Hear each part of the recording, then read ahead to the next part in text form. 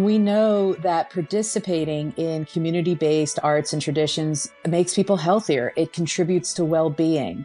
And we know that when you're able to bring together diverse voices and people to see and hear one another, it promotes not only visibility, but an understanding.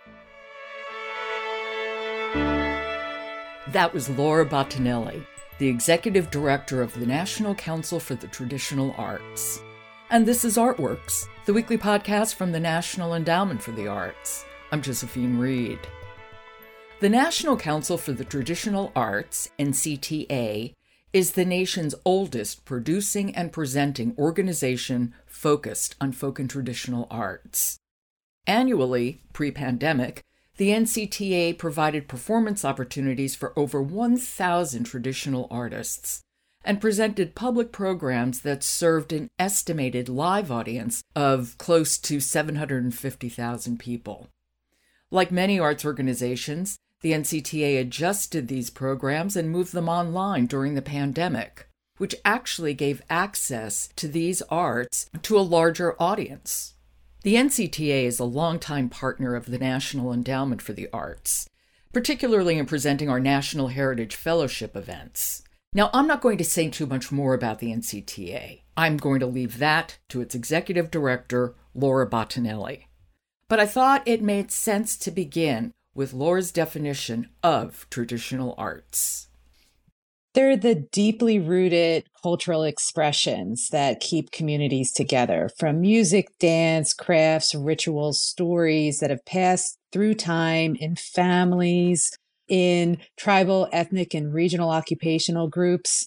You know, they're the heart of who we are as a people. And we may see that in material culture through quilting and weaving and basketry. We may see it in community dance. We may see it in foodways and food production, and just through the vast ways in which we're humans together and express ourselves. And they really have stewarded the human experience over time and are part of what makes us richer as people. I briefly described the work of the NCTA. I'm going to let you tell the rest.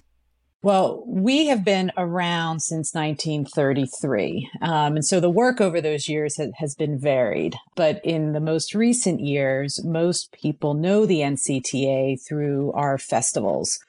The National Folk Festival being our flagship event, which moves to a new city every 3 years. And as part of doing that, has planted locally based folk festivals in communities across the country. And so what we try to do at those events are bring together the nation's very finest traditional artists in order to share their experiences, their rich artistry, create dialogue and engagement with communities. A festival experience is a beautiful thing when you have that free cultural exchange going on. But the NCTA, through its work, also looks for tradition bearers from communities across the country that can be included in these types of events. And then also supporting other agencies that have an interest in stewarding traditional practices, whether that's the NEA through supporting the National Heritage Fellowships, whether that's the National Park Service and our support of their interpretive programs and works that we do with other organizations throughout the country. So it's a very broad portfolio that NCTA tries to support. And our most visible outcomes are at these large outdoor festivals, which have been so transformative for the communities, the people, and the artists who get to participate in them. And back in 1978, you began NCA Tours, which really had an enormous impact in shining a light on the extraordinary talent of traditional artists. Yeah. Yes. There was an era where NCTA tours, whether it was for the Steel Guitar Tour or the American Fiddle Masters Tour or the Masters of Mexican Music Tour, which through the 80s and 90s brought traditional artists to major venues across the United States, highlighting and giving prominence to these forms of visibility that had not yet really been achieved in other circles, including internationally. And as cultural ambassadors, the artists who participate in these tours, they're bringing and sharing what is the richness of their cultural experiences, but then also infusing where the tours and these programs go with an awareness and an interest in exploring them locally. So there are many ripple effects to the work, and the tours were quite a substantial piece of what we provided in years prior. And of course, we have to give a shout out to the National Heritage Fellowships, because that's one of 3 major awards given by the Arts Endowment. It's a Lifetime Achievement Award that we give to folk and traditional artists, and NCTA has been our partners in this for a really long time. Mm-hmm. Several decades, even. That's right. So I'll let you give a bit of the backstory. So, yes, the National Heritage Fellowships are selected through a nominations process through the NEA. And the public is welcome to nominate and support folks that they think would be worthy of the highest honor in our country for stewarding folk and traditional arts. And then once selected, the NCTA then gets involved with your team in order to host the National Heritage Fellowships concert and ceremony. And we know that this year that's been different. We're unable to gather in person, but in prior years, it would include a banquet, ceremony, and a beautiful awards concert. It's been at different venues in DC where the fellows can come together and share their story and their art with the nation, be recognized by government officials, members of Congress, and others. And the various chairmen of the NEA have been well supportive of this program over its many years. But this year we have to go virtual. That's no surprise. Now, obviously, all of these programs have been impacted by the pandemic, and I do want to talk about that. But before we do, I really want to turn to another important part of what NCTA does, and that is you also document these arts. And I really would like you to talk about the NCTA archives. Sure. So since 1933, the organization in various capacities has been collecting the products of its work. And that has included, encounters in the field with music forms, whether it was from Appalachia or deep blues communities or other types of things in order to bring forth the types of artists that we've cultivated relationships with. But the major piece of our archive that I think has the most substance is that we've been recording our stages since the early years of the festival. And so that means that a number of artists whom an NCTA performance or festival was one of the first times that they maybe were recorded. And the types of artists who you're seeing as ambassadors of cultures from the 50s who then became, major players, whether it's breaking through into the popular music circles or just continuing to be ambassadors of the forms from those communities. So this collection is the NCTA collection. It's actually at the American Folklife Center at the Library of Congress. There's a new finding aid that's available to help researchers, but it is a treasure of material, including everything from Piedmont and Delta blues, gospel, klezmer, bluegrass, jazz, rockabilly, Native American, Alaska, and it goes on and on. So, as you think of the American experience, we think we've captured it musically in some form through that collection over these many years. How is the field, the highways and byways of folk and traditional art, holding up in the middle of the pandemic and this economic upset? So when we talk about the field of folk arts, that's even a broader topic. So, we think about tradition bearers and cultural practitioners first, and what's happened with the artist communities who are stewarding these traditions and how has the pandemic affected them? Well, we know that the pandemic has disproportionately affected marginalized communities, indigenous populations, African-American communities, Hispanic communities. And that has been particularly hard as the community structures in which cultural exchange goes on and traditions are passed through community gatherings, through festivals, through any type of in-person engagement, that is yet one more loss and hardship that is having to be held by many of the communities that we work with. As you move up the chain and you think about the organizations that are working with those artists or, artist-led organizations and state governments that support this type of work, it's across the board. It's been a difficult year. You think of the mass gatherings when we just talk about the NCTA's festivals. I mean, we participate in 4 festivals annually that bring together over 150,000 people each. So those did not take place, which means the communities we partner with and the economic return that was coming into those communities, not just through the local governments, but through the business and the arts communities that were involved, have that loss. When you think about the various food traditions that are in these circles and knowing that any type of exchange and in-person exchange, I mean, that's the root of folk and traditional arts is exchanging in small groups. Exactly. The impact on the arts sector has been quite significant, millions of jobs lost. That same trajectory is occurring in folk and traditional arts. But there's a rallying cry right now about the recovery of the United States, not just from the pandemic, but culturally as a way to embrace and overcome some of the divisive aspects of what's emerged in American culture. I mean, our work is very well suited to being able to help illustrate how of the many cultures that find themselves in the United States, that we have room and awareness and a way for that to enrich one another instead of the opposite, which has been that it has in many ways turned us away from one another during the pandemic.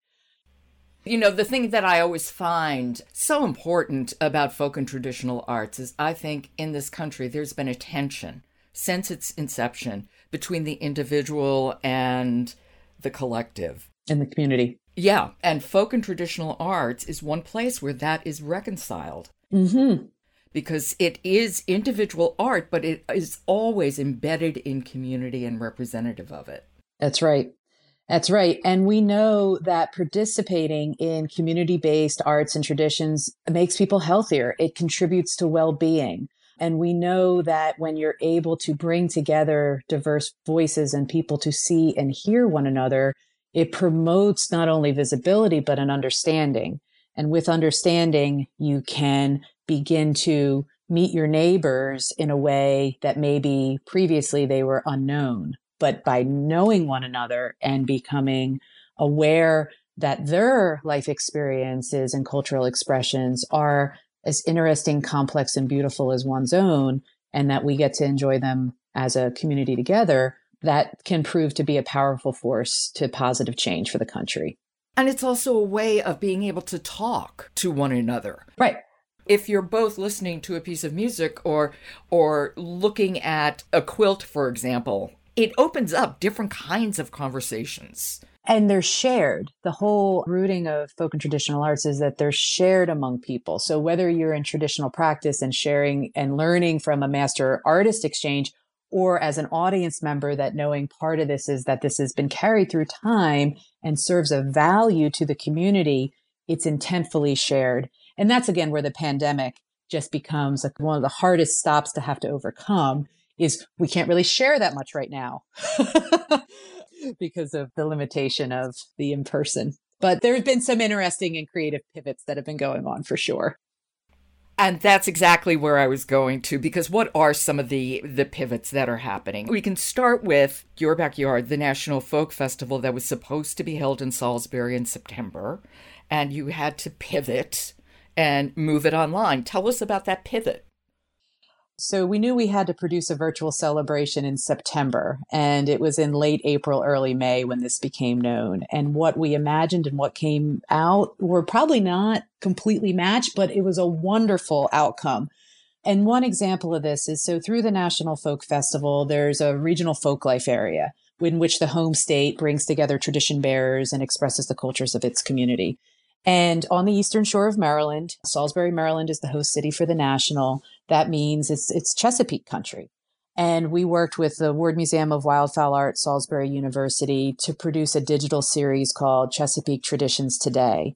And so many of the tradition bearers who participated in the folk festival in its first year in Salisbury, we found them again during the pandemic, and basically the Ward Museum met them and created a radio series for it. This included watermen, it included the Nassawawash Band of Indians, it included decoy carvers and gospel singers and many other of the tradition bearers of that region. And so that pivot was we needed to deliver some content, but then we also wanted to make sure we understand what was happening to the tradition bearers that we had worked with. Now, sharing that online and through radio format, I think most of us have experienced these online events so far and the screen fatigue that's happening. But we also got to see in there how artists, because we did book artists to do performances virtually for us, and seeing how they in their home spaces were overcoming the limitations of the pandemic. And so for the Richmond Folk Festival, Jason Samuel Smith, who's a tap dancer from New York City, and seeing his performance right in front of his house on the corner of New York in Manhattan, and just seeing that taking place and the cars going by. Jasmine Bell, who's a Native American dancer, and seeing her hoop dance out in the plains of Montana, and just seeing the way in which holding on to location and place and space and the artists persevering and continuing to connect and share and be ambassadors for their cultural forms has been really enriching. And that story is playing out nationally because we know there's an important part of who we are as a people we need to hold on to. And we need to find ways to carry this through the pandemic. And when we can't get together in person, the screen is a limited substitute, but it has proven as one way. And there are others. I mean, there are cultural practices that are taking place through a variety of formats.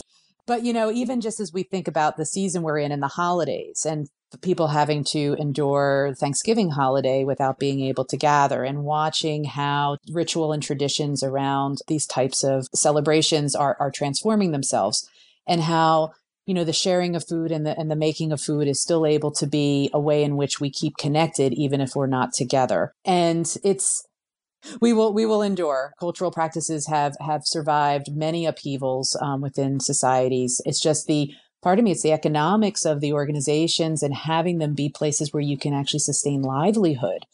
Lifeways is one thing. It's livelihood. Is that the economic income that would come from these events has just been so thwarted. And trying to find ways to cultivate new resources that can help sustain what we think is one of the most important parts of the American fabric. Let me jump in for a second, because I really applaud everything you did bringing the festivals online. Mm-hmm. But I'm just wondering, folk festivals are so interactive. It is one of the things that really distinguishes them. Yes. There is hardly any divide between the artists and the audience. Right. And I wonder if you were able to replicate that interactivity at all online. As the comments on social media are fun, but they do not replace that in-person exchange. We know it. There were a few Zoom sessions where we had, we've been doing this thing with our festival crew, because that's an entire community of people who are out of work and have been part of the backbone of how these events move across the country, including the Smithsonian Folklife Festival. And so we've been having social engagements and social gatherings in order to retain and steward the community that helps support these events. I felt like that exchange that you were looking for, that took place in those types of settings. But there is something that until you are in space with one another together and experience it physically, that is really irreplicable. And part of the reasons why we now see why festival, and have known that festival is one of the most compelling ways for people to join with one another. Does NCTA provide services to the artists themselves? We share out information about grants and resource opportunities that are available. That was actually a whole campaign that emerged during the pandemic. So the other agencies, whether they're state arts agencies, other foundations that are granting agencies, trying to make those materials known more broadly to our artist network is definitely a service we provide. And if anyone's listening, you can follow our NCTA Facebook page to see the RAH campaign. It's the Relief, Recovery, and Resource Alerts. I didn't know how to say it. Yeah, it's okay. I like it. Yeah, no, it's so we can not only feature things that are working as innovative pivots during the pandemic, but there has been a rallying call for people to find new resources for local governments, for federal, state, to know that there's part of this that needs to be attended to. And the resources are lean, but making them available to the folk and traditional arts community is important. It's been very much an underserved community within the funding spheres and making it even more difficult in a time like this. Well, Laura, how did you come to folk and traditional arts? When I was an undergrad, I took a class called Folk Song and Ballad from Angus Gillespie because it was noted to be the fun class in an undergraduate portfolio. And this was when I was like a freshman in college. But, I grew up in an Italian household. And so subsequent to learning about folk life, I then quickly recognized that I had grown up in a very rich environment in that way through our Italian traditions. But, then moving from Rutgers, that's where I took that class with Angus. And then I had a really strong passion for the way that place, people, and the environment come together. And it wasn't anywhere but folk and traditional arts that I actually found the centering of that idea. And I eventually went out to the University of Wyoming, worked with another folklorist out there, John Dorst, and became a folklorist at the Ward Museum of Wildfowl Art when I was very early in my career. So I was a working folklorist for a few years and turned out I was good at administration and then started up a different line of work. Well, speaking of place, people, and the environment, I thought that was one of the most interesting partnerships that NCT has. It's with the National Park Service. Mm-hmm. And on first thought, it seemed really unlikely to me. But then on second thought, it makes perfect sense. As you said, there's this marriage of place, people, and the environment. We've had a cooperative agreement with the National Park Service for 50 years. And, in the present, that means that we have about a dozen parks that we partner with annually on interpretive programs. A few of our festivals are held on national park properties, including the Lowell Folk Festival and the Richmond Folk Festival. But when you think about the parks as landscapes, as our sort of our natural treasure of America, and you think about culture bearers and traditional culture as also a treasure of the American people, that together they really illustrate who we are as a people and who we are as a country. And so we've been working with the parks to present more tradition bearers through the interpretive programs that the parks offer. A couple weeks ago, we released some work that we did with the Jean Lafitte National Historic Site and Preserve and with the New Orleans Jazz National Park. It was on the foodways of southwestern Louisiana.